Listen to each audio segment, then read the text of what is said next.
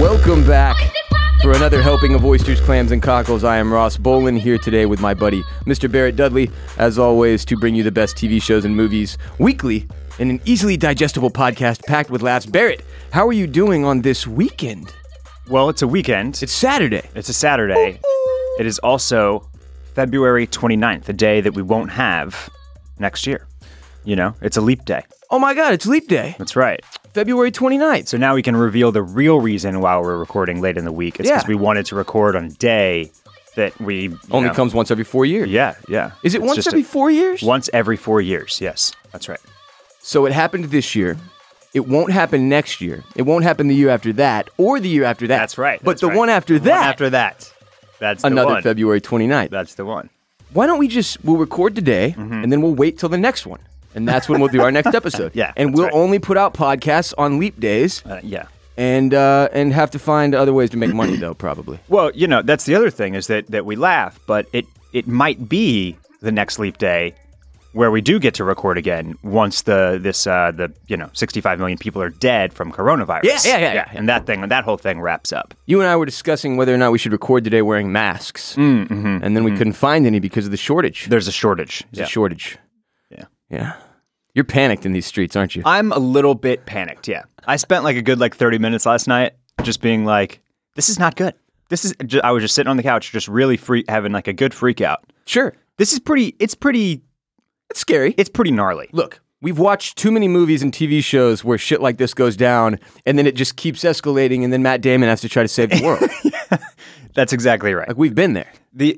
It's also like just the creep of it now in the United States. Yeah, dude. I almost wish that it would just happen. How bad could it be? Right, but now there's like one pops up in Solano County and then Santa Barbara, and now it's in Oregon, a community spread case. Yeah. And so it's just like they're not stopping it because they can't stop it. That phrase, community spread. Community spread, yeah. I'm not cool with that. Not my community, man. No way. So it's just a matter of time. Oh, don't forget, we're about to let in 300,000 randos in 2 weeks for South by Southwest. God knows where all of Texas. Yes, God knows where they've all been. No one knows. So not even God. Those people come from out of the gates of hell.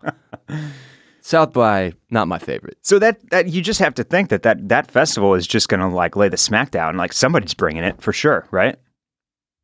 I mean, aren't you kind of... listen, here's where I'm at. I don't want anybody to die, obviously, but that's going to happen. People are dying every day, all right? Just being real. I root for chaos with these type of situations because of the content.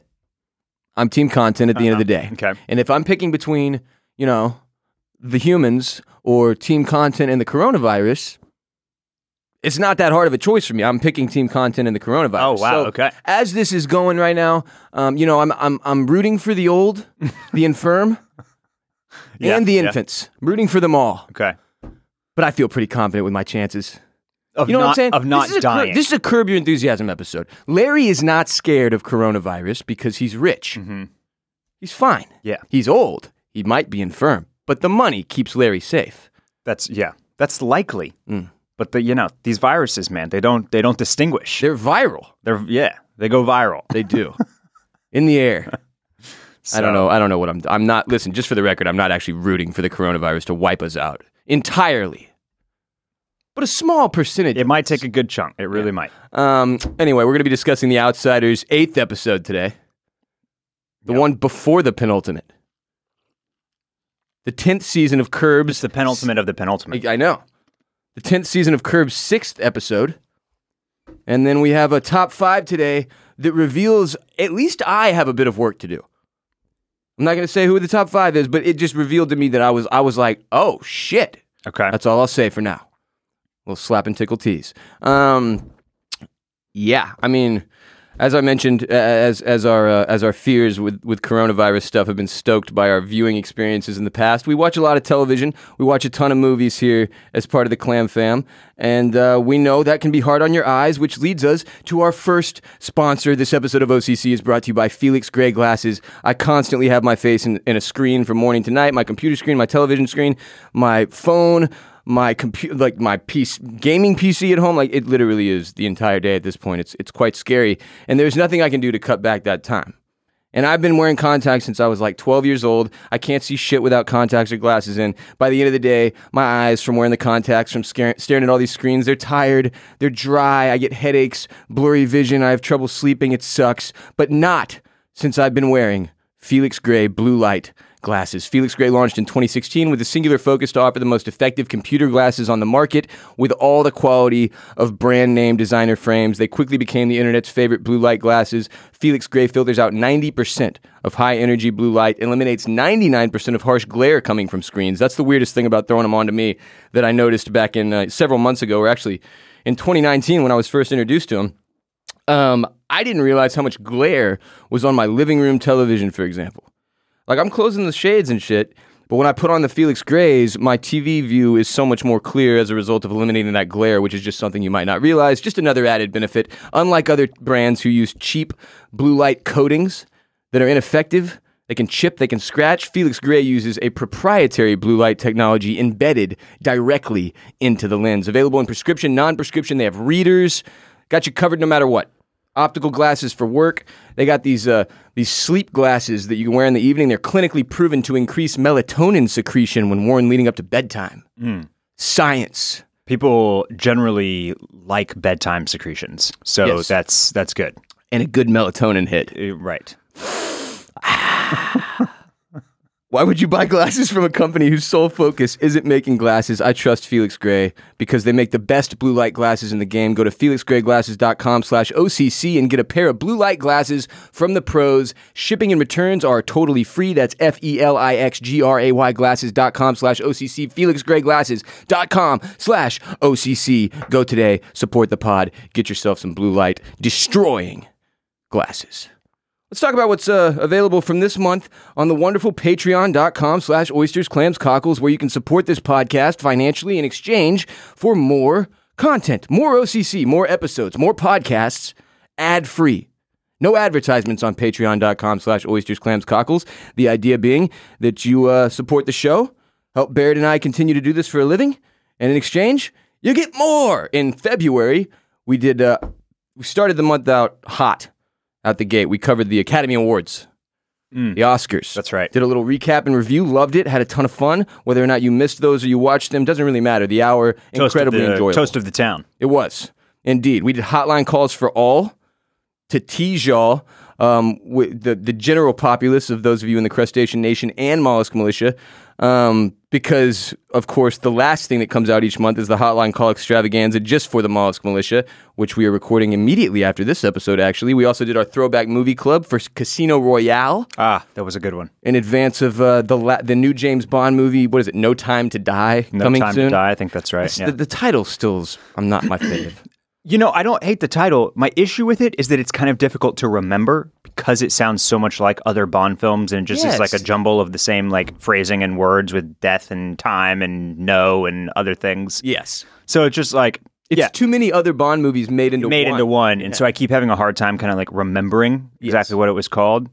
At least 4 movies have come out in our lifetime with very similar names. Yeah. And I'm just like, I don't know what. Yeah, they should have just gone like off the wall, like called it something like, you know, Buck Mountain, James Bond 007, like, you know, Spider Chopper or something like that. But how do we keep the prudes out? We don't let them in. Yeah, I keep seeing Jeffrey Wright and stuff, like random television commercials, Westworld 3 trailer, and now I can think of is him as Felix. Yeah. Just like, hey, man, you got to keep it cool. We'll stake you. That's what I'm saying. I work for the CI and the A, if you know what I mean. Okay, his character is a little campy, isn't it? Like in Casino Royale in particular. Just play it cool, man. He's like, I've got you. Yeah, you're doing a good one. That's a good. It's like a weird. He's got to be so subtle. Yeah. And doesn't he have a no? James has the knife. He's gonna go try to stab Le Chiffre. Yeah. And Jeffrey Wright's just so chill with it. Yeah. Hey, I'll stake you. You don't have to stab him. We've got you. $5 million. Isn't it $5 million? He just like hands it. £5 million. Yeah. You know what I was thinking about when that happened? I was like, that's where our tax money goes. Our government takes it and they give it to international super spies from other governments to allow them to compete in poker tournaments. Totally accurate. Yeah, that's exactly what. Yeah. So stop complaining, folks. Stuff is That's where it happening goes. on the red. Right. Yeah. It's to a good cause. All right, you ready to talk about The Outsider? Anyway, patreon.com/oysters, clams, cockles. Support OCC. Get more. Ad-free. The Outsider, Season 1, Episode 8, was titled Foxhead. Now, this is the first time I've actually processed that. Is it because of the heads? Uh-huh. Oh, wow. Yeah, he's wearing Was it a fox? Cuco is wearing a fox mask. Yeah. The little boy was a bear, right? A bear. Yeah, I didn't stop to think about it being a fox mask. Neither did I. But now I'm... Yep. Okay. So now it's computing. Yeah, yes. It's a fox in the henhouse situation. I just remembered, he's wearing a scary right. demon animal mask, basically. Why didn't they put the boy in a hen mask? What does a hen mask look like? Let the boy watch. Let the boy watch. But yeah, Foxhead. Yeah, so the gang is going to hang with Claude to keep him safe and establish an alibi for the crimes that we all expect El Cuco to cause him, or to commit in his name, right? El Cuco is becoming Claude. Claude is the strip club guy. Yeah, that's right. We've been waiting for Claude to start to turn. Mm-hmm.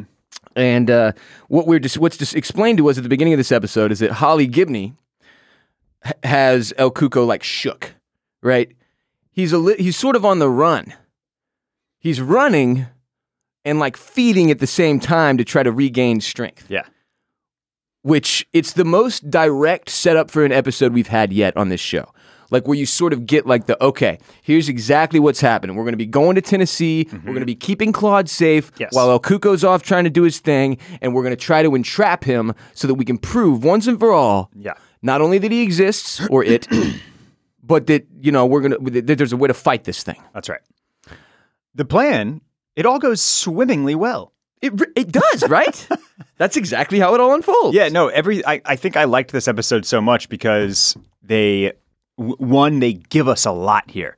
They show us El Cuco in a stage of transformation. What a move, by the way. They show us like what he needs to do as he's like gaining strength, which is kill randos and use them, viciously eat them. The crunching noises. The crunching noises, man. They got them good. They really did that. Yeah. They show us like they just give us a lot. Like he has a physical presence. He can walk in somewhere and try to steal a child. He's in the back of dude's car. Right. He's got tats on his knuckles. What did that say? Well, those are Claude's tats. Oh, that's so what we were just seeing. To show us that he had been. So, like, as I'm watching, and he's sitting there. Jack is. Well, first of all, let's just. Can we start pulling at stuff? Yeah. Because I have some questions. Okay. Like, okay, so let's start there. Jack Hoskins. He's doing big work the whole episode to keep El Cuco, keep his munchies at bay. Basically, El Cuco keeps being like, "I'm hungry," and Jack's like, "I just fucking murdered someone and fed him to you, bro. I even sat 8 feet away while you ate him. You need more food." He was full of cancer.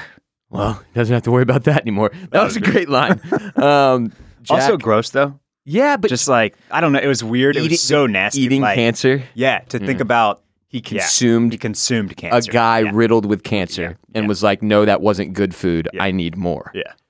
And Jack's just like, "Fuck." By the way, every actor and actress in this show is doing next level shit, but Jack's character in particular, because there's like a level of solemn, like he's alone with this thing, and it's constantly digging its claws into him further, keeping its claws in him, like. The moments where he shows it exerting its power over him, when he's in the car, it says, like, "I'm fucking hungry, bro." And he's basically like, "Dude, I just fed you." And the thing kind of is like, you know what, enough conversation, and sort of takes control. And he's like, "Phew," and starts driving. there's like those moments that he just gives a lot of. He's done a great job of making El Cuco more real to me. By the way he reacts to it and his scenes with it. But yeah, you also get like a good idea of why the net guys also go out and like our previous net guy like basically goes suicide by cop. Yep. Because it's like once you know about this thing, once it's ridden in the backseat of your car, once you've killed for it and watched and listened to it like eat like you can't, what are you gonna do? You can't take that shit. Yeah, what are you going to do? There's nowhere to go after that. Yeah, it's fucked. The question I had about Jack, I did not follow when Ralph is explaining Jack and he's like, one time we had drinks and this dude blacked out and told me all about his life or whatever. And he said that he was like trained as a sniper. I didn't understand how that story made him an easy target for El Cuco. He's basically like, he went through all this training. He did all this stuff. He became a sniper. And then Holly's like, no. And Ralph's like, yeah. And I was like, wait, what? What happened? Did he fail the last sniper test? They shipped him off to Alaska, right? So I think it was just adding to like the severe level of grief and kind of loss that this guy was already dealing with. Just life disappointment. Life has just torn this guy down and never given him anything good. Hasn't gone the way he wanted. With his family, with his one thing that he wanted to be, he gets all the way and then fails the psych test. So not only is he like emotionally weak already, but then that causes him to like lose the one thing that he wants to do in life. Yeah. And then gets shipped off to Alaska to live like this futile existence in solitude and yeah. There you go, though. I would say the main thing is that he was going through all this to get to a place, and then the psych test showed that he had, like a mental health thing, or he was clearly susceptible to this type of El Cuco-ness. Yes. And no, that's great. Thank you. That makes it work in my head now. Or even just, maybe they sensed, like we've kind of seen this. He's been a gruff guy all along. But, when we watch him in some of those, like in the early episodes where he's going hunting or whatever, or where he's in the strip club and like ready to just like pop off he's and just like brooding, fight anybody, like that factors in too, right? Like you can't have a sniper that's just a loose cannon. Right. Like they have to be extremely calm and level-headed. In control. And yeah. Yes. No, you're absolutely right. That's a great answer. And so El Cuco is forcing Jack to drive him out to where Claude is going, right? Claude doesn't know, but he senses what's happening. He feels somebody trying to get into his house, into his head. Yeah. Right? He's like, fuck this, I'm out. He goes to Cecil, Tennessee, which, by the way, I don't think actually exists. And I thought you were about to tell us that you've been to Cecil, Tennessee before. No. Absolutely. Which, by the way, I've been there. Spent a few nights there. Great town. I'm going to go ahead and give up my review of Cecil, Tennessee. And the bed and breakfast I stayed in on 3rd Street. But did you get Worst Fest vibes from this little the little carnival thing? Yeah, for sure. Yeah. From Cave Con or whatever this thing was. This thing whole squad going spelunking. Yeah, I loved how they ripped on it too. the grandpa's like, this fucking sucks. We've been doing this for way too long. And she's like, the kids love it. And he's like, the kids don't. Was that grandparents? Or was that supposed to be parents? I thought it was parents. Everything I've read said grandparents. Okay. So it must have been in the credits or whatever described correctly. Okay. Before I forget, because he did look too old to be the son's dad. They're so young, right? Yeah. But I wasn't really thinking about that when I was watching. I'm 90% sure the giant obese man in this episode, the grandpa, is the giant obese father from the scene in the movie In Bruges, which is one of my favorite movies of all time, starring Colin Farrell and Brendan Gleeson. But where Colin Farrell and then Brendan Gleeson both tell these Americans they're too fat to fit in this tower. They're like, excuse me, no, you lot don't want to be going up there. And he's like, fuck you, motherfucker. It's because they're fat and it's funny. I'm 90% sure that's the same guy. And it was one of those moments where I was like, I don't get how they do these casting calls. Like, they're like, we need a super fat guy. And then there's like 4 good obese actors who come in and are like, all right, which one of us is it going to be? Yeah. This dude just happened to win this role. Yeah. Good acting job. I'm pretty sure you got it. For these very specific roles like that, it's like 4 dudes in Hollywood. They know they know what they're looking for. They know the visual that they want, and they probably like, a casting director's like, oh, well, there's that one guy who was in that movie, and then somebody else. I worked with this dude. I worked with this dude, and so there's two, and then maybe you like give a casting. You throw it out to some agents, be like, anybody else you got that you think would be a fit, kind of matches this look, and then maybe they send you 5 or 6 more actors, and then you read, and then so 7 dudes are reading, and then you pick one. And the In Bruges guy got it. And then Yeah. That's my guess anyway. Oh, Eunice, which is the name of one of the cops. The cop riding with the guy who is into Holly. Andy. Andy's into Holly. Yeah. Eunice is riding with Andy. He's the GBI. He's on the, which I believe I think that's a real thing. Yeah. Oh yeah. Georgia You Bureau know how I know it's a real Investigation? thing? Podcasts. One of those true crime shows. They said GBI 1,000 times. Okay. Why don't we have a TBI? We must have something else. Like that must be like we have like Texas Rangers. That's got to be like that's Our version of that. Yeah. Weird. Anyway, when Eunice is giving Andy a hard time, telling him like Holly can walk into a room and tell you when everybody in that room is going to die. That was great. If the people who are close to dying, when their time is nigh, and she's like, she'll look at you, and then it's almost like she has to look away, and then she'll reach out to you, but then no, she has to reach back, and Andy's like, fuck. He hasn't done anything like that with you, has she? It was just a great little scene. Yeah. So one of the threads, sort of the thing that they used to tie this episode together, which I guess I'm going to call them threads in our lives that they pull at. So like we have a couple different examples we got Ralph in the car telling Holly the story about the time his mother passed away when he was going to get her this record to play, right? Mm-hmm. And then he hears that song 15 years later in the car talking to his mom about his son. And then we have, what is the other cop's name? Alec? Yes. Alec goes in and tells the lawyer guy, oh, right. I feel like I should have gone or whatever, but I had this feeling, just like I did before I used to go out for deployment in Iraq where I tasted pennies. Mm-hmm. And I was like, nah. So these little things and these feelings and like inklings and like Claude feels like they're getting in his head and like there was this level of creepiness to this episode. That's a good point. Didn't exist before. It's all very mental for everybody. Like it's in your head. Yeah. And we finally get a moment. Or you just have like this like external or internal sense about something. Yes. Or you'll have these moments where things hit you and you'll be like, oh shit. It's like Ralph tells Holly the story and she says, sounds like a coincidence. Right. That's the feeling. Is this a coincidence or is this like some really spooky timing shit? Like, which just sounds like what I would describe a coincidence as. But no, it was just like that thing they put in, that element they inserted into this episode just gave it this more cohesive feel or whatever. Made it even better. So another thing that we got in this episode that really took it to like another level, Ralph's doubts that we've sort of been like, come on, bro. For the last 4 episodes, basically, finally start to like shift. He tells her, look, you got to let me come at this at my own pace. He tells Holly. That's what I've been trying to do.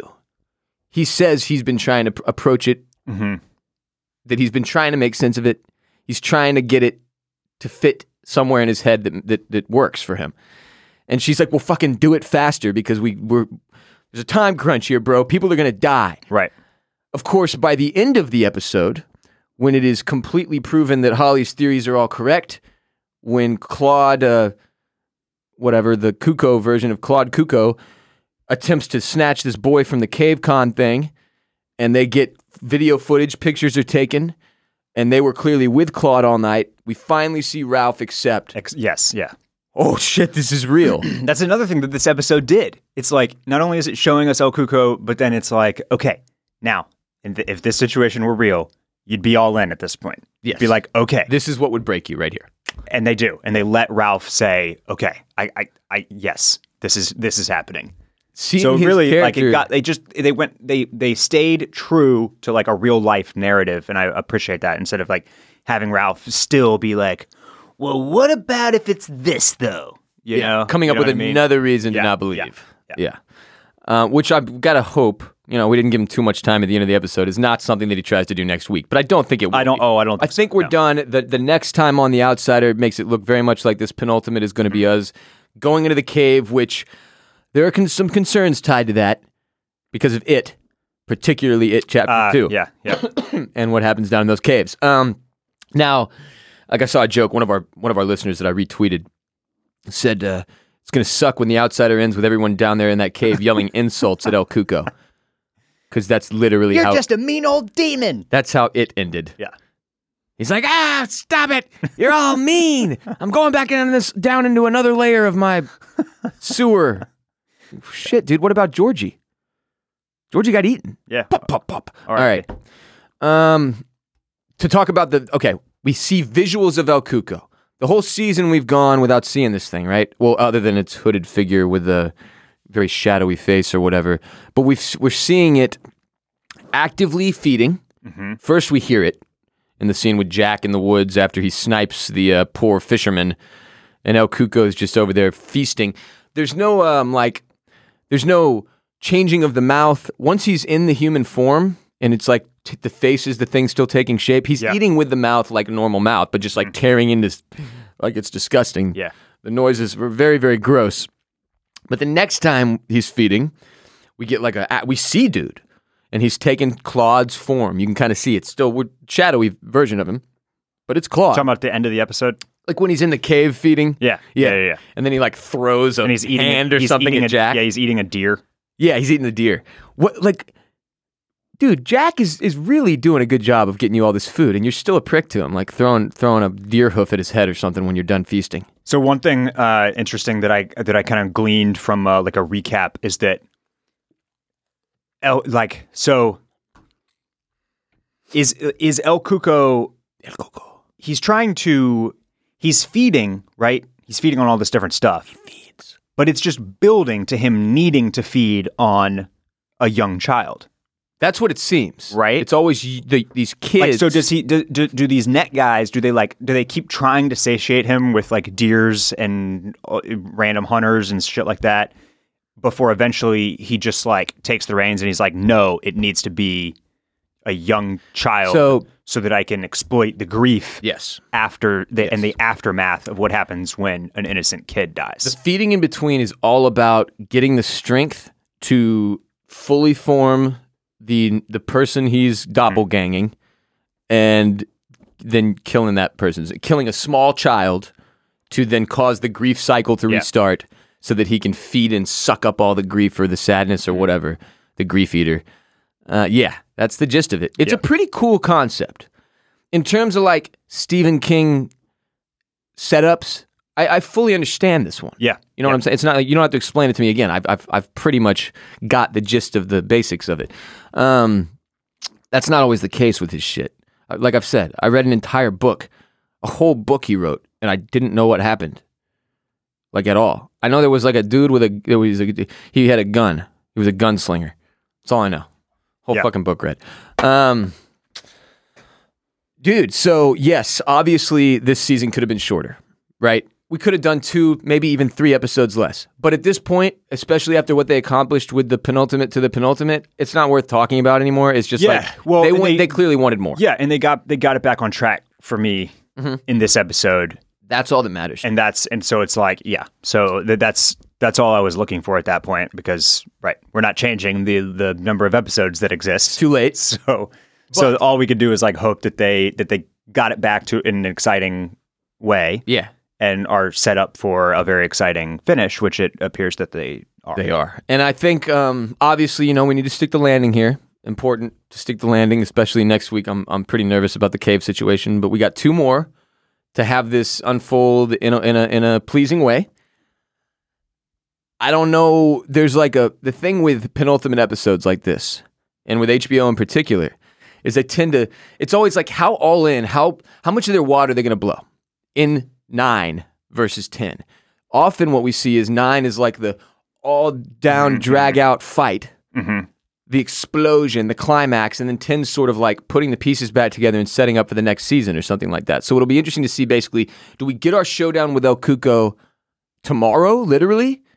It's Saturday right now. Tomorrow. Or is it going to be in the finale? I don't know. It doesn't really matter. Either way, I'm stoked. I'm just That's the questions I have in my head now. Yeah. I don't have a good guess for you, actually. Yeah, neither do I. But yeah, We got there though. Cuco is also, is it going to play in? Is it going to factor in that Cuco, we see his face, and it is Claude's, but like not all the way Claude's? So like, does that give more? We see him eat more after that, though. Does that give more credence to the case to like help other people believe, understand what is happening here? Like, So, see this dude's face. It's not really Claude. Because he didn't wait till he was fully transformed to do this, right? Yeah, I don't think the pictures of Claude will help serve the public in any way. It was just to help our people, and in particular, like Ralph probably needed that. They're gonna have to. That's a great question, though. Will this be handled publicly, or is this gonna be like, I'm guessing, more our squad here? This, team of, 7-ish people that we've got trying to solve this thing, they're going to have to keep it to themselves, obviously. Mm-hmm. You don't defeat El Cuco and then go out and explain it to the New York Times. And then everybody in the country's like, oh, wild. Yeah. They found a demon. Yeah. And defeated it. Yeah. Crazy story. No. You got to keep it to yourself. Yeah. And then you come back in 20 years and do it all over again as an older person. What's you have any thoughts on Claude's brother, that old pot smoking hillbilly? Great character. Why was he taking photo of Ralph? Because he's trash and weird and high. I love that explanation. He was like, had a lot of police in this house over the years, but never one sleeping over. Just thought I'd mark the occasion. Yeah, something like that. I like this character. I didn't think there was. What they've set him up to do is sacrifice himself for his brother. That's basically the feel I got. Like, this dude is a psychotic badass who has been through a lot of shit and does not care. Okay. He also sells weed and does not care in front of the police, which is some next level cocky shit. Like, the cop asked him to put out a joint and he asked him if he wanted to hit. Okay. And then also another question after this episode. Where are you now on thinking that Ralph factors in to any of the conclusion? I'm thinking that Ralph, obviously as the biggest skeptic and doubter, will face the toughest challenges. Now, I keep comparing it to It, but it's because there are some very easy things to compare to. Mm-hmm. The way the clown Pennywise works in It, and he uses the fears of each person to try to break them, basically. El Cuco has the best. Ralph is going to be the biggest challenge for the good guys, right? The same reason Holly explains to him. If you don't believe in this thing, if you're not capable of seeing it, you can't fight it. Same thing his wife, Ralph's wife, very concerned at the beginning of the episode. You can't go. You don't believe. You're a fucking problem. You're a detriment to the squad. But don't you think he does believe now?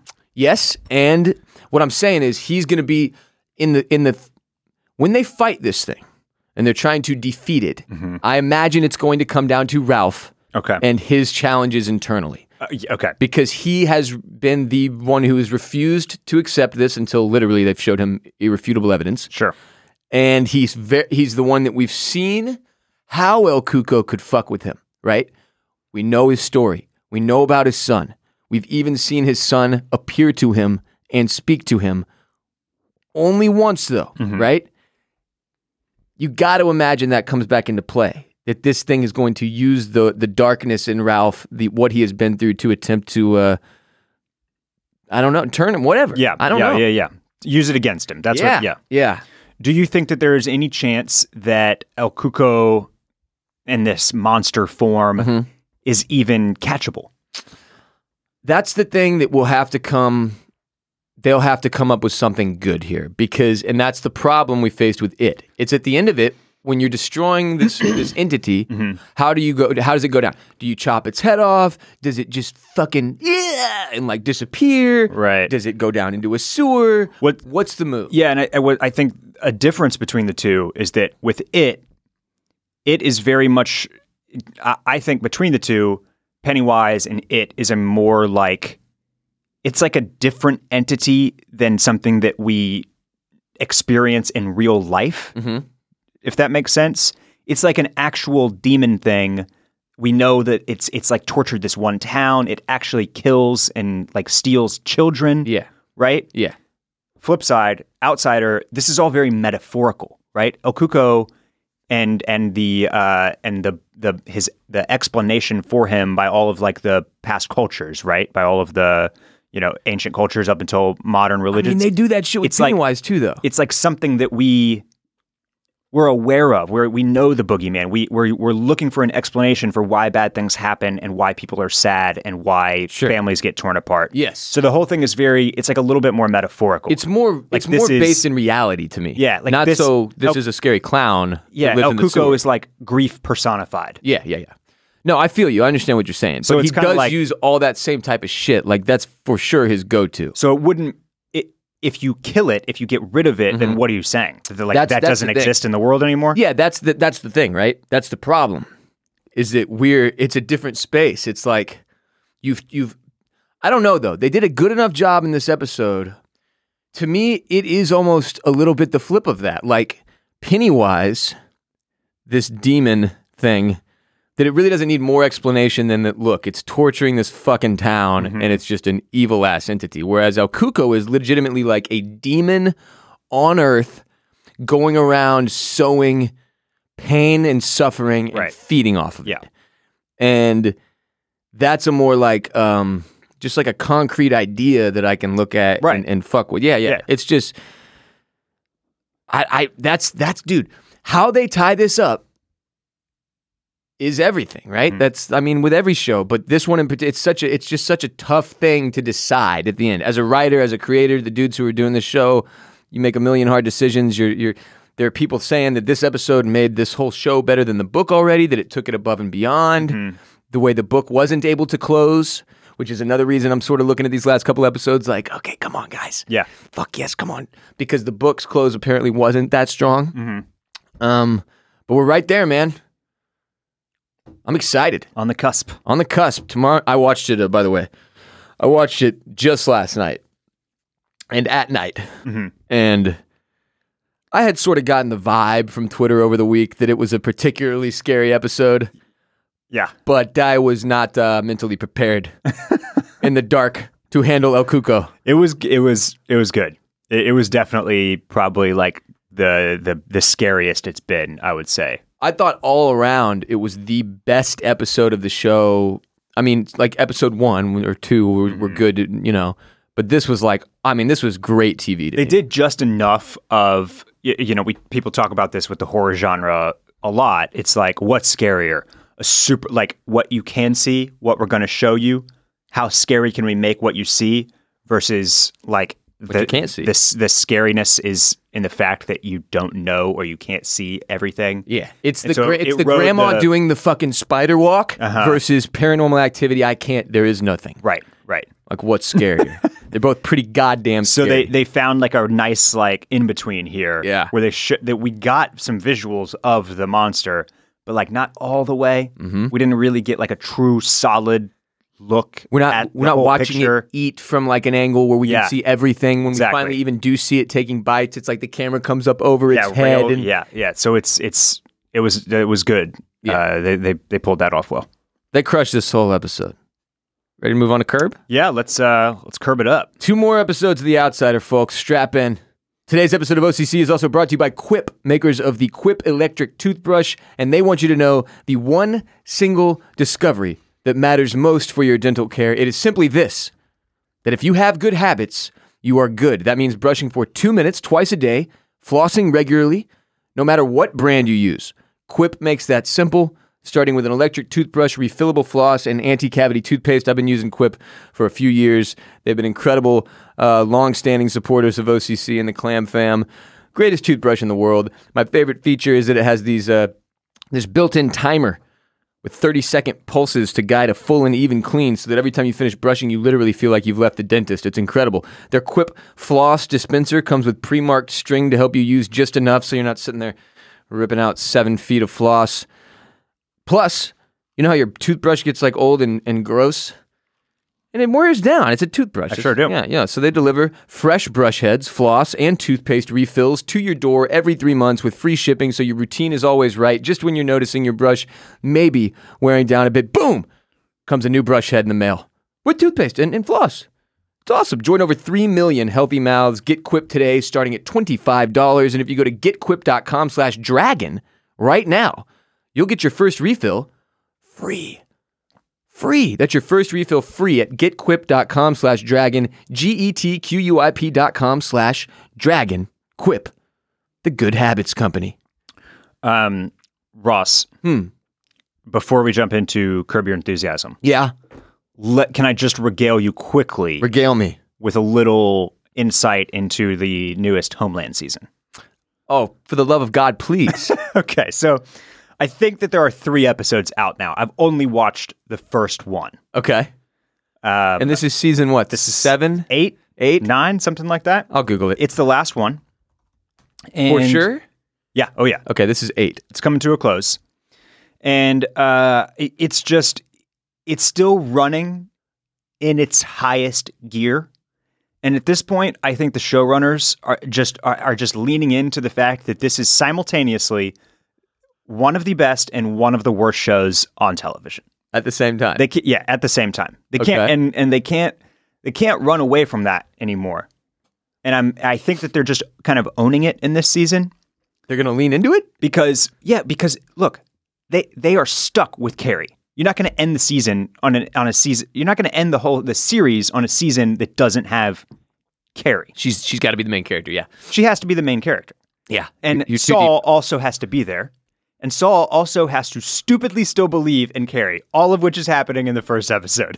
So, which just if you've never watched Homeland, Carrie, it's like she's the worst mother and cop ever, and her boss, basically Saul, as she makes horrific, life-destroying mistakes, season after season after season after season after season. Saul's always got her back, though.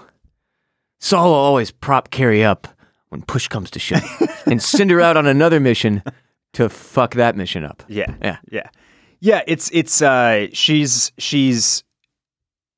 She's a squirrel that always seems to find the nut, but in the process of finding that nut, she's one of those squirrels in Houston that is just absolutely like terrorizing people, just psychotic and just off the wall, like destroying shit and making horrible decisions. Regular squirrel goes to the tree, picks up the nut, crawls down to the ground, buries the nut, comes back later to eat it. Carrie is up in the tree, ripping acorns out and throwing them down at people while she makes that cry face. Yeah.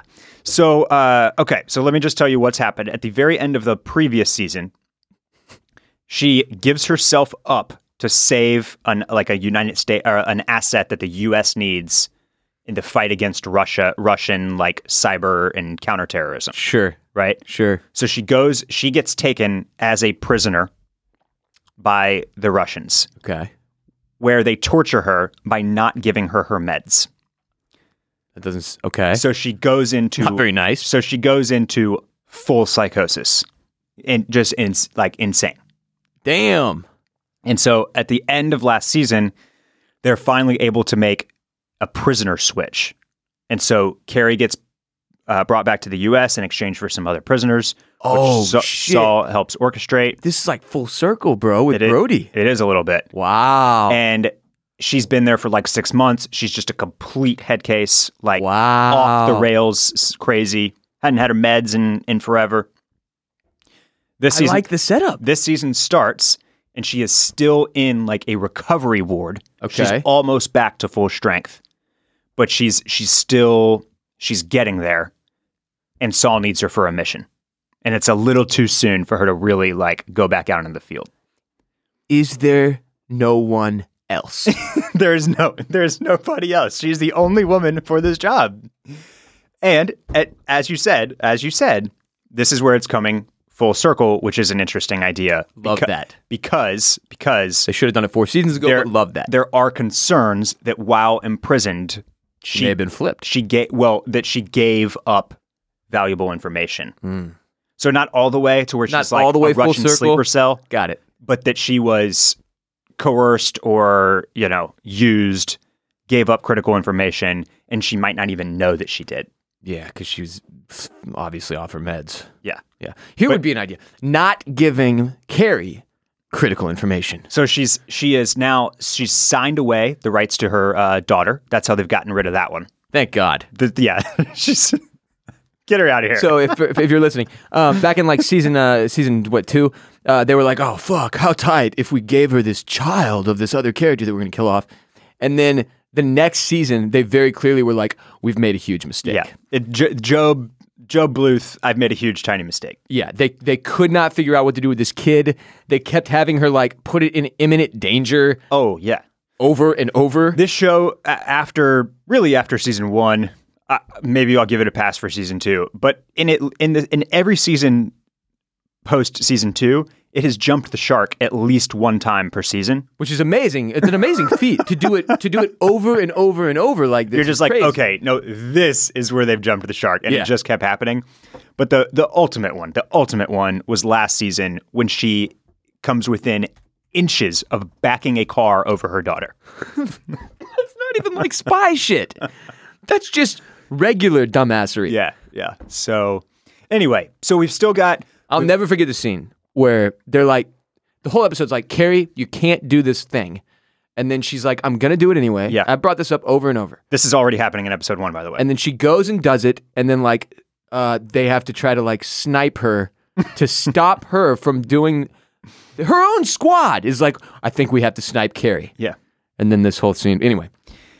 So episode 1, we get Carrie's. She goes over to the Middle East where they're trying to work some stuff. They're working for peace in the Middle East. They want U.S. extraction, but is that what the U.S. really wants? Like yada yada. Okay.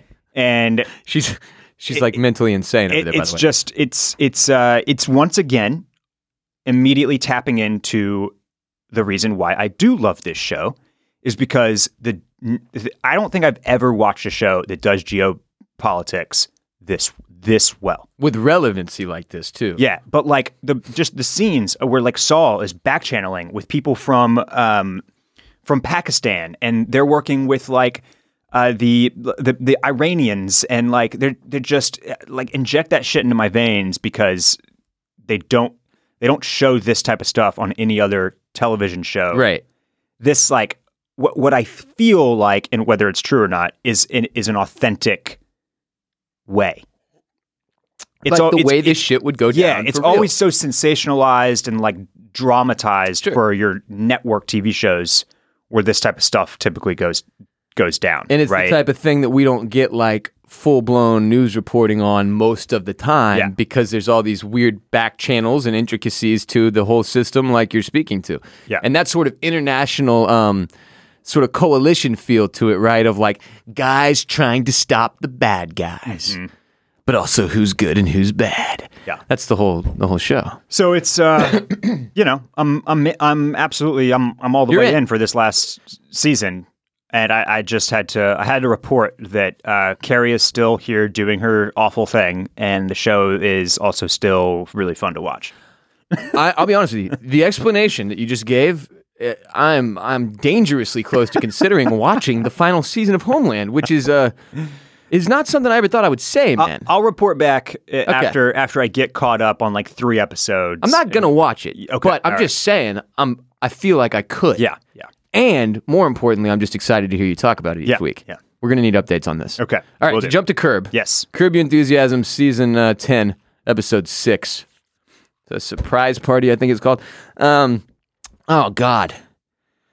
There were a few scenes in this one where I lost my shit. Okay. The dog, him Heil Hitlering the German Shepherd to get it to sit and to not attack him, was like a spit take moment for me where I was like, that's fucking... Oh, dude, I'm an idiot. I did not even put the pieces together that it was a German Shepherd until right this second. Yeah, it's a German Shepherd, which the Nazis historically used. I'm a fool. Yeah, and by the way, Pirate Steve from Dodgeball That's right.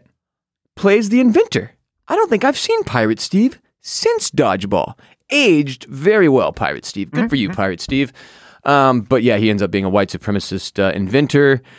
For some reason, he's part of a storm chasing unit. which is tight. Also, Leon was like explaining how you'll never catch black people chasing storms. That's like a white person thing, and that was hilarious. Leon actually wants to get put in touch with Pirate Steve because he has a lot of ideas for inventions that he thinks he could get made, like pussy tea. It's all the taste of pussy without the commitment. Dude, Leon is the funniest motherfucker on the show. I mean, they hit so many good things here, man. Okay, so like Susie is trying to throw a surprise party for Jeff. But Jeff has a heart condition, and Larry's concerned that Susie might actually be trying to murder Jeff. Finally, she's going to take him out. This is her time. She's going to murder him. So he approaches her, where most people would never bring this up. Larry actually broaches the subject, and it becomes this whole thing. Next thing you know, they've dragged the cardiologist into it. The cardiologist is just trying to use this as an excuse to get to the party. Chris Martin of Coldplay is somehow involved. Rusty! Why is that so funny? I don't even fucking know. It's just Larry David doing anything at this point. Yeah. My dad called me Rusty, or still does sometimes, but like my whole childhood because of the vacation movies, kid was named Rusty, and my name's Ross, and I don't know. You know what? That's as far as the explanation ever went. I was like, this isn't the same name, though, Dad. You know that, right? Sure, they both start with R. I don't go around calling you Barry. Or like fucking Brent. The hell was he calling me Rusty for? Like 25 years of this shit. It's a nickname. It's not my nickname. I get that it's a nickname, but it's not my nickname. Anyway, oh God, Larry, we also get back into the handicap placard stuff, which could have called you Peaches. Because one day you eat too many peaches and then just throw up. You throw up. Peaches for the rest of your fucking life. Yeah, the handicap placard jokes, which is like, had to have been at least one episode of Seinfeld, at least 40 different stand-up bits from different comedians over the years. Everybody's made jokes about the handicap placards. Yeah. That mostly all landed to me because Fred Armisen is incredible. He brought in, great thing about this episode, and really this season so far, the features have been phenomenal. Vince Vaughn is great. Yes. Love his character. Very subtle Vince Vaughn flex in these episodes. So do you think Larry pulls people that he's fans of? So do you think you watched Portlandia and was like, this motherfucker is hilarious, I want to work with him? How do you think this plays? I think that I guess I think with the comedians that get brought in, they have relationships with Larry through one thing or another. But what about like Chris Hansen? Or not Chris Hansen. Chris Martin. The Coldplay guy. So for Chris Martin, or Clive Owen, or Isla Fisher, or Vince Vaughn, those I'm not totally sure how those happen. Because I'm wondering if it's like Chris Martin of Coldplay, one of the more famous people in the world, watches Curb and loves it and is like, man, I'd really love to get on Curb one day. And it's like because it could be a million things. It could be like he has his agent literally reach out to HBO and be like, if there's ever an opportunity. It could be like he's at a party and him and Larry David have a conversation and he's like, I really love Seinfeld. And Larry's like, I love Viva la Vida, or whatever the fuck that single was. And then they're like, I'm going to put you in an episode. I feel like that's probably more likely, right? More likely is that Larry is an LA fixture, obviously, still a very big star in Los Angeles. Yes, knows one of the more recognizable people. Yeah, knows a ton of people, and he I think a lot of the celebrities are people that Larry has made friendships with or established friendships with. That's the feeling I get. And then he's like, "Hey, I've got this idea. Would you want to be a Curb episode?" Yeah, because that's for sure the case with the cast, right? Like all these cast members he's built, they're clearly people he knows, people he has relationships with. Richard Lewis, Ted Danson, yada yada. This was another good one though. This was not a miss for me. This episode was very much a hit. There was enough shit. There was so much packed into it, dude. Him using the waiting room to wait between appointments, even though he's not scheduled for an appointment that day. And then the receptionist being like, smoke. Did you notice who that was? Who? No, but she looked so familiar. Who was Rebecca Romaine. There's another like little cameo or big cameo. She hasn't done anything in a really long time, huh? That's who that was. Formerly Rebecca Romaine Stamos, of course. Wow. But swimsuit. Yeah. Sports Illustrated swimsuit issue cover model multiple times, I think. Unbelievable. Yeah, so Larry's in there telling her, not everything's a hit. Not everybody's hitting on you just because you're the hot receptionist or whatever. Like him trying to delve into these little things is just like, it's sort of uncomfortable because he's just frankly too old to completely get it. Mm-hmm. It's not his fault. He's just not anywhere near our generation.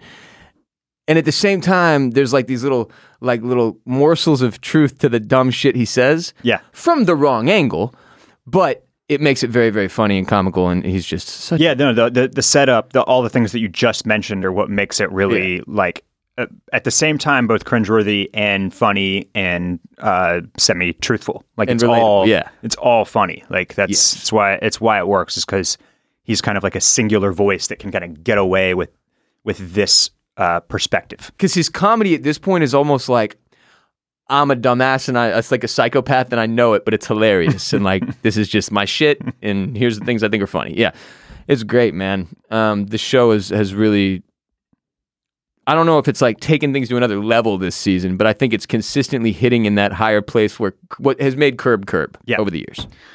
Yeah, I think, I just loved the idea of this episode that Susie is trying to kill Jeff. Like that's phenomenal. I think that anybody that's listening to this podcast can tell, you bring Susie in to like stir the pot. Yeah. And that's like, it's immediate comic gold, basically. Comedic gold. She is so angry. The outfits that they put on her as well. Her fashion. Just hilarious. What does she scream at the cardiologist? She's like, what is his name? Oh, Rusty or whatever. Rusty! She's like, don't you talk to Chris Martin. Get away from Chris Martin. Coldplay guy's just like, what the shit is this? Unreal. I think it would probably fall 6 episodes so far. And I think I would put this in the bottom half. Really? As far as my favorites go. I don't think it made top 3. It was. I think it was probably it was 2 or 3 for me so far. Okay. Yeah. Wow. In this season. I really liked it for some reason. Like I was dying laughing. Rusty! Also, I love Mocha Joe's mom, Mocha Jane. Mm-hmm. Just ridiculous. You want to move on to a top 5? Yeah. Last thing. I think one of the other. This could have been a reason that it didn't totally get into my top half of the season so far. Okay. And that is because Larry David is clearly not familiar with Yeti mugs. No, he's not.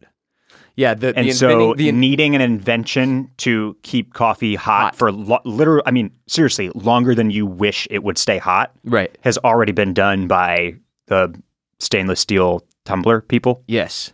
Which is Vince Vaughn's like, you mean a thermos? Yeah, pretty much. Yeah, so they kind of laugh at it. They kind of give it a little hint, yeah. But he doesn't need you don't need the coffee cup warmer. You just need the cup that already exists that keeps your coffee way too hot. For way too long. And I guess that was also part of it, is that when I get coffee in the morning, I pour it and I go shower because I can't drink it until 12 minutes later. I have never had coffee handed to me or made for myself and then gone, this isn't hot enough. Yeah. Ever. Yeah. It's the opposite. So that's also like, I guess like maybe like you get older and like you've burned all your taste buds off and your tongue is like all calloused and you just want like hot drink. Like, I don't know. I've never cared about this. When my coffee gets cold, I'm still drinking it. I don't give a fuck. Yeah. I enjoy it more when it's hot, but not too hot. Right. I need it to cool down. I'm typically like you. I'll make my coffee and take a fucking shower. Yeah. So after. Whatever. Funny episode. Good stuff. Always. The toilet invention and the women's toilet scene. Oh my God. Also, and then when he's like, did you consult women on this? He's like, no. Him and Vince Vaughn squatting backwards on the toilet, holding the bars, which by the way, the whole no touching thing. We're all, what? No. I almost thought he was going to yell no touching. Oh, that would have been something else. Because of course I picked up on that. That would have been something else. I was like, it's pretty close to a prop? a direct reference. A little head nod here? Yeah. All right, let's do a top 5. You know who I've chosen? No, I don't. I've chosen Nicole Kidman. Okay. To do our top 5 of, because we haven't done an actress Okay. in a couple weeks, few weeks. What put you onto Nicole? So she's obviously had this like resurgence in her career, right? Started with Big Little Lies, I would argue. Okay. She's always been like an A-list woman in Hollywood, but she has sort of a strange. I mean, it's not something I really realized honestly until we started digging into it. She has a strange like IMDb page. If you're going through all of her movies, what I recognized here, and I'll start admitting to more and more as we go through her list of most famous films, is that I haven't seen a lot of these, and that was sort of like, look. Not everybody we do am I going to have seen all of their best work, obviously. So neither are you. No. But a lot of her best work is shit from not recent. I've seen all her recent good work. I have not seen a lot of it from when you and I were children. When it was her and Tom Cruise doing like movie after movie after movie after movie after movie together, which I didn't realize they did like 5 during the course of they were married, relationship, right? Yeah, marriage, sure. Sure, which is like a whole thing that makes her even more interesting to me. Anyone who was married to Tom Cruise at any point, that's got to be one of the most interesting people in the world. I need to know what's going on there at some point. Like, do you sign stuff? How many NDAs are there? Yeah, how all that works.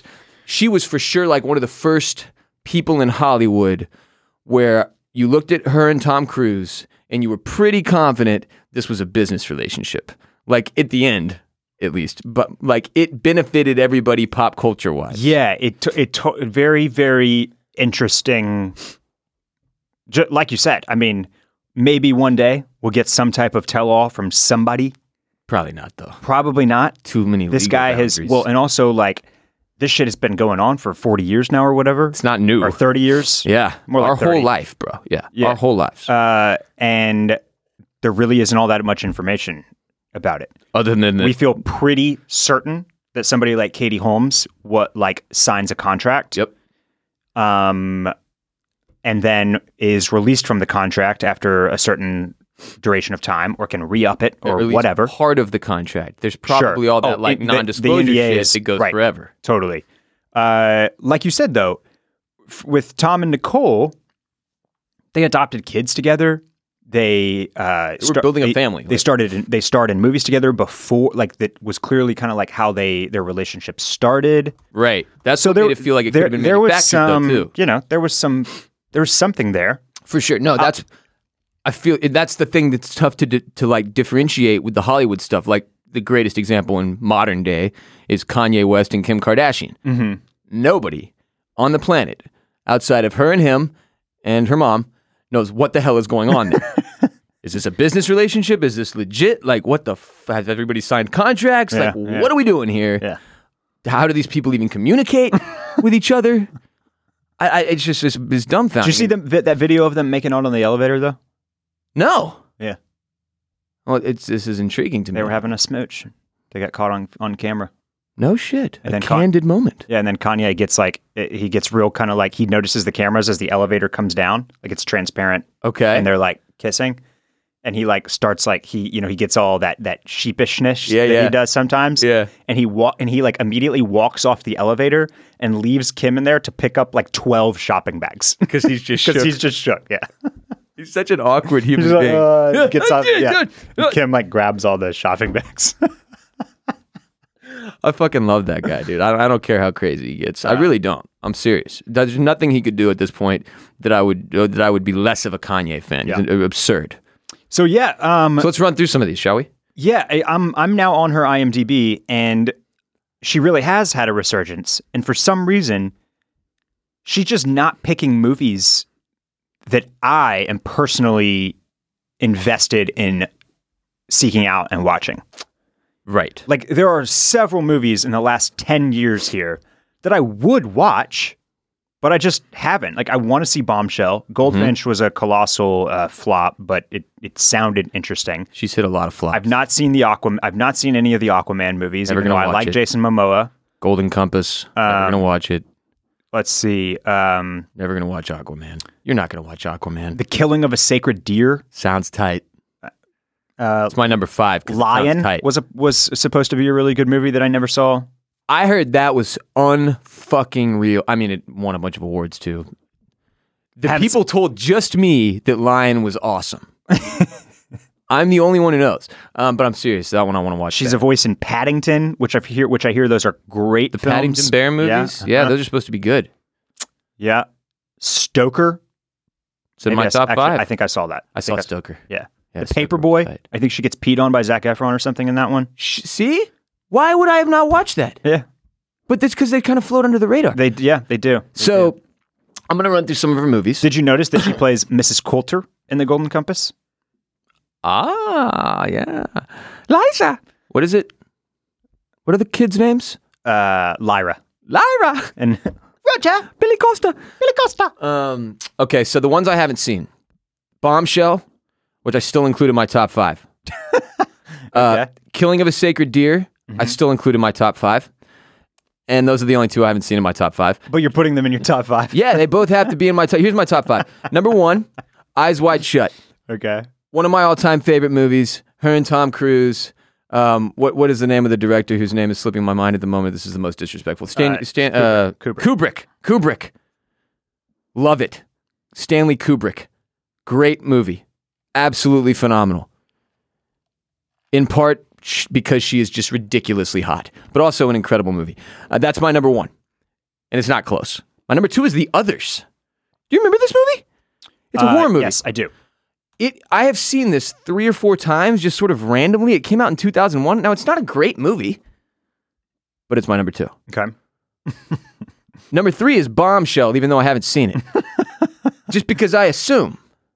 Number 4 is Stoker. I have seen it, but I assume it's not as good as Bombshell. Solid film. And then number 5, Killing of a Sacred Deer, because it sounds like it's probably tight as hell. Okay. And it seems like it would make my top 5. Now, I've seen The Beguiled, and it didn't make my top 5. It was just okay. I saw it in theaters. I've seen Days of Thunder, but I was like 10. It's just been too long. Okay.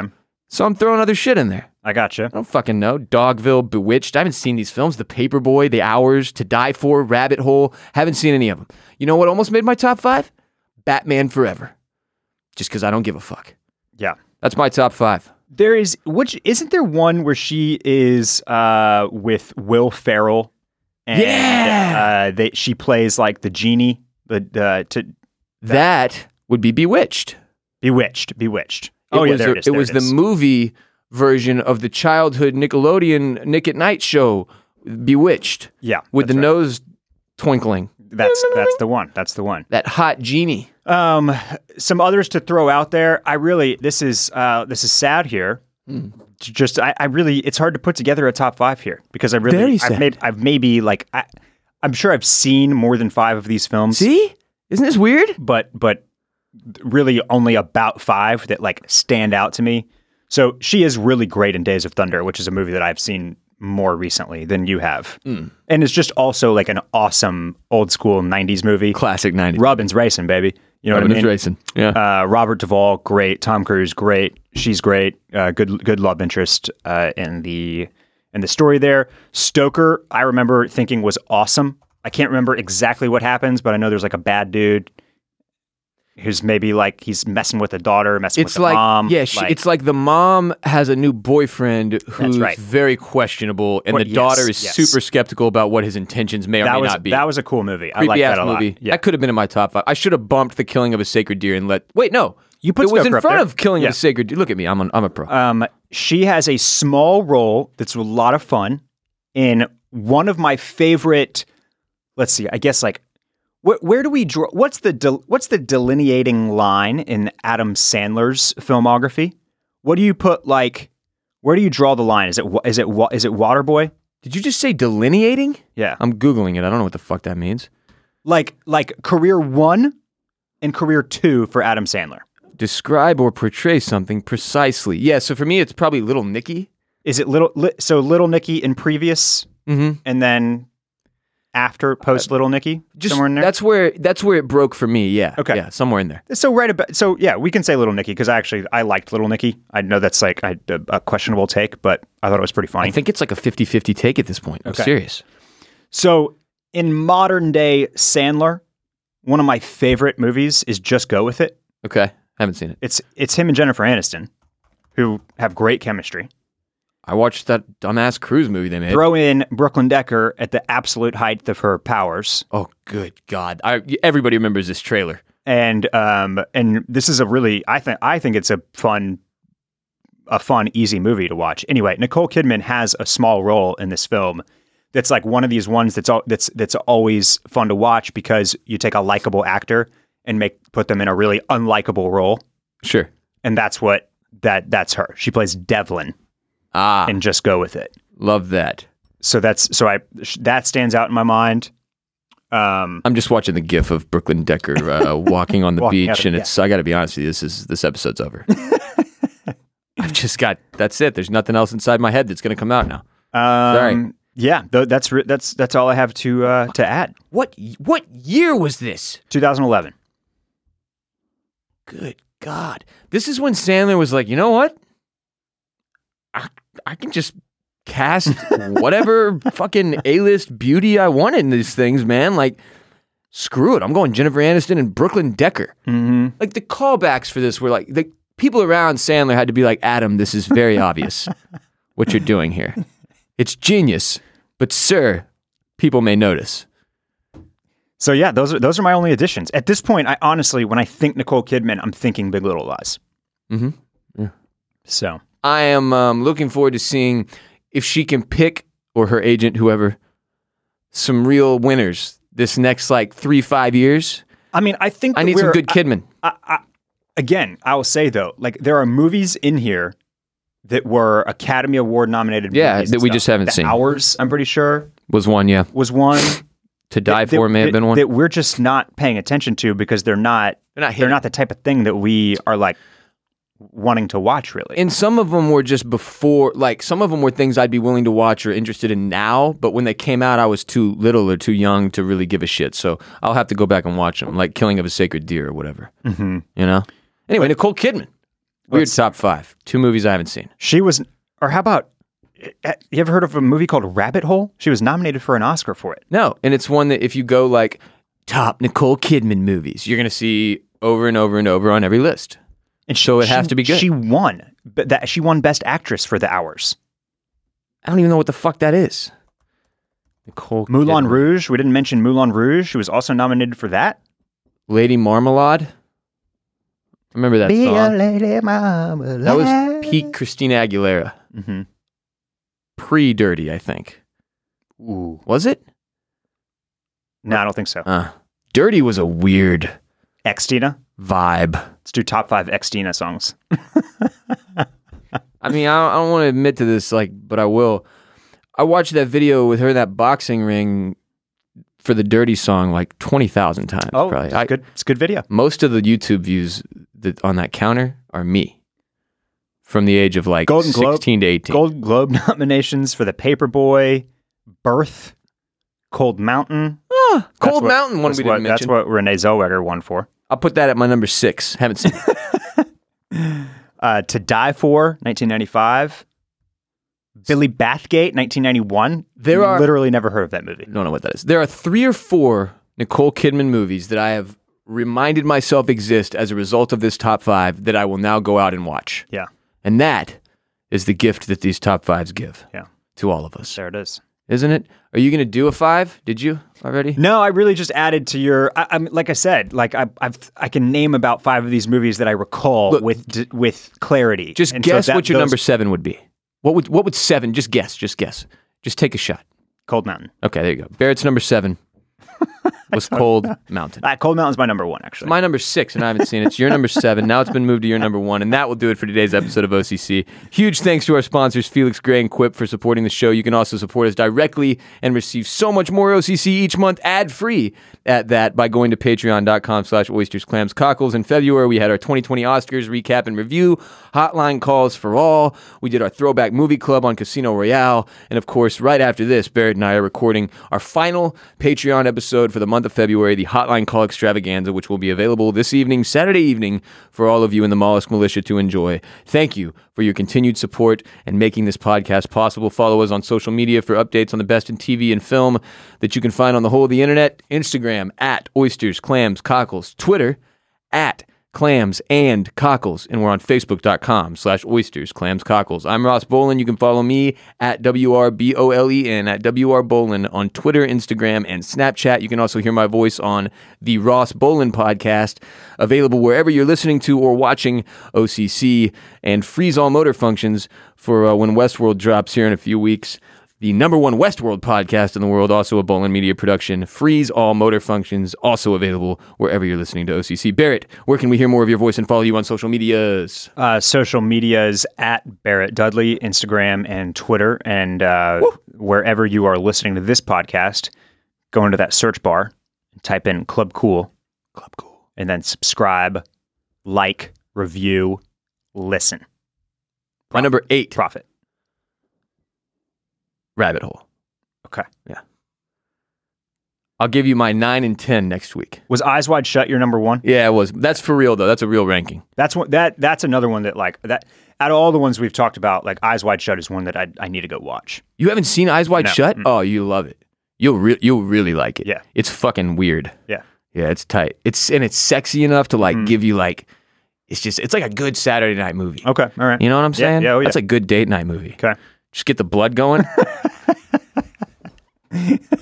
All right, we're fucking out of here. Oh, thank you so much for listening. Thank y'all again for your patience this week, as Barrett and I had a weird schedule and had to wait till Saturday. What it was is we knew this episode of The Outsider was going to be so good that the more anticipation we could draw in by making y'all wait, and the less sleep y'all got. I saw all your tweets. We need to hear you discuss The Outsider. It's been freaking me out for 4 days. We just wanted y'all to be suffering. That was the idea. Leave you in great discomfort. Now we are the grief eaters. That's right. Until our next topic, adios, muchachos.